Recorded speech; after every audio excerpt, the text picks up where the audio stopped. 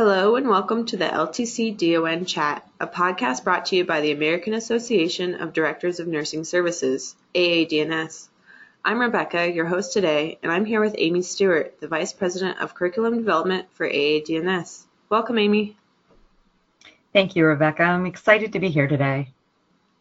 Amy, we know that CMS recently posted the early release of the MDS 3.0 RAI manual, version 1.17, which is set to go into effect on October 1, 2019.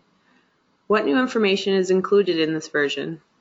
Rebecca, that's a great question. CMS has issued an early release of the MDS 3.0 RAI manual due to stakeholder feedback. It contains many updates, including information related to the patient-driven payment model, otherwise known as PDPM. CMS is also stressing that this is an early release, which means that there could be additional updates to the final posting that will be made available closer to October 1st of 2019. At the end of the manual, CMS provided a section that tracks all of the changes with the exception of Chapter 2 and Chapter 6. Chapter 2 received a major overhaul and became much shorter because it deals with the required assessments which have decreased in the number due to PDPM. And there are a variety of changes that happen in Chapter 3, and I just want to highlight a few of those bigger changes for our listeners.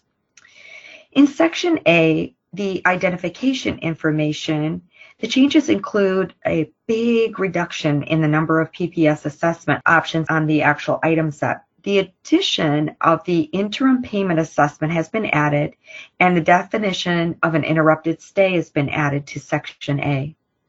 Under Section C, cognitive patterns, because a PDPM cognitive level is utilized in the speech-language pathology payment component of PDPM, the assessment of resident cognition with the BIMS or staff assessment for mental status is a requirement for all PPS assessments.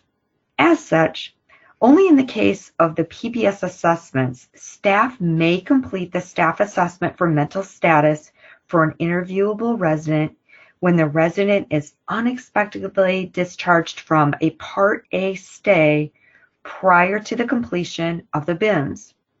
It is important to note this only pertains to Medicare Part A. Then we move to Section D, Mood. The items about safety notification that are on the MDS currently have been removed for the October 1st release. So they're removed from the MDS. But it's important to note that even though those items have been removed, the need for follow-up is critical if a resident provides some indication that they're thinking about self-harm. Then we move to Section GG, Functional Abilities and Goals. A few of the changes include added language about the new interim payment assessment, and then there's also a decision tree that has been added to the RAI manual to help code Section GG. There is also new information on coding card transfers, so be sure to check that out as well. Moving on to Section I, Active Diagnoses. The active diagnoses item has been revised slightly, and the option for other medical conditions has been removed. Now, under Section J, Health Conditions, there are a fair number of changes here, including the new item J2100, Recent Surgery Requiring Active SNF Care. This pertains to Medicare Part A residents only. And if the response to that question is yes, then you're going to proceed to J2300 through J5000, which lists a bunch of surgeries that could have preceded the resident's Medicare Part A admission and that may affect a resident's recovery in the SNF. The section is then divided into major surgery categories, including major joint replacement, spinal surgery, orthopedic surgery, neurologic surgery, cardiopulmonary surgery, genitourinary surgery, and other major surgery, with lots of examples added to the RAI manual for this specific item. Moving on to Section K, swallowing and nutrition status, there were some minimal changes, so be sure to check those out. I want to move on to Section O, special treatments, procedures, and programs. Couple of the changes to highlight there: respite care was removed from the item set. Also, item O0425, Part A therapies was added, and is to be completed when A0310H is yes, indicating that this is a SNF PPS discharge. Now, the purpose of this is to record the total number of minutes that a resident had for speech, occupational therapy, and physical therapy by mode, meaning individual, concurrent, or co-treatment, and the number of days that they were administered to the resident since the start date of the resident's most recent Medicare Part A stay. Related to this item is another new item, O0430, which is pertaining to the number of distinct calendar days of a Part A therapy stays since the start of this Medicare Part A stay. I also want to point out that, just a really quick reminder, we're going to be putting this on the MDS, the number of days in minutes, and just the reminder is that in order to be skilled for therapy under PDPM, the skilled requirements for therapy have not changed. You still need to have therapy involved 5 days a week, and that would be a minimum of 15 minutes a day. Then I want to move on to some of the more significant changes that come in Chapter 6 under the Medicare Skilled Nursing Facility Prospective Payment System section. This chapter contains almost all new language about PDPM, and that I also want to point out CMS is saying that they're warning us that more changes to Chapter 6 may be coming in the coming months when the final version of this is actually released. So don't forget to review the RAI manual for all of the coding changes. They're highlighted in red in the manual, so they are very easy to spot. But keeping in mind, Chapter 6 and Chapter 2 have big changes. Chapter 2 shrunk. Chapter 6 has all of the new requirements to get a payment classification under the new PDPM system. Thank you for highlighting those changes, Amy. Listeners, please stay tuned while we take a quick commercial break. Onboarding a new MDS coordinator or a new DON? Let ANAC and AADNS help. We offer comprehensive online training programs developed specifically for the new MDS coordinator or the new DON.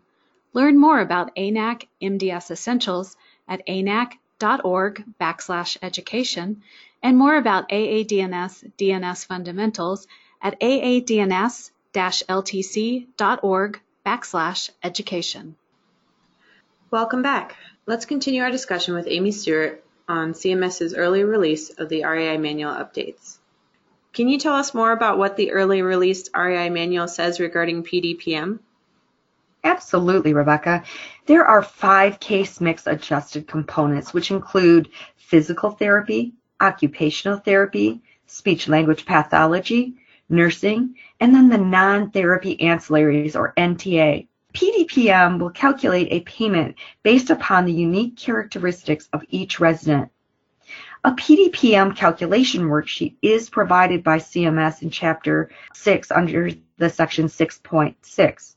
The worksheet provides language to assist clinical staff in understanding this new system. So what does the PDPM calculation worksheet tell us? Great question, Rebecca. Each resident is classified into only one group for each of the 5 case mix adjusted components. A resident will be classified into one PT, one OT, and one speech and language pathology component, and then one nursing and one NTA group, which is based on the MDS data for that specific component. So to summarize the groups, there are 12 speech language pathology groups, 16 for PT and OT, 25 for nursing, and 6 NTA groups that a resident may be assigned to. Residents will be classified into a separate group for each case mix adjusted component. There are 3 components that will have a variable per diem payment adjustment under PDPM. So the rates for OT and PT and NTA will change over the course of the resident's stay. For the NTA component, facilities will receive a higher dollar amount for the first 3 days of the resident's stay. In contrast, the rate for the PT and OT component will decrease over the course of the resident's stay, starting with day 21, and will continue to decrease for the remainder of the stay. All of the case mix components are then added to a non-case mix component to equal a resident's per diem rate. You've certainly given listeners a lot to think about, Amy. How can nurse leaders prepare for these changes?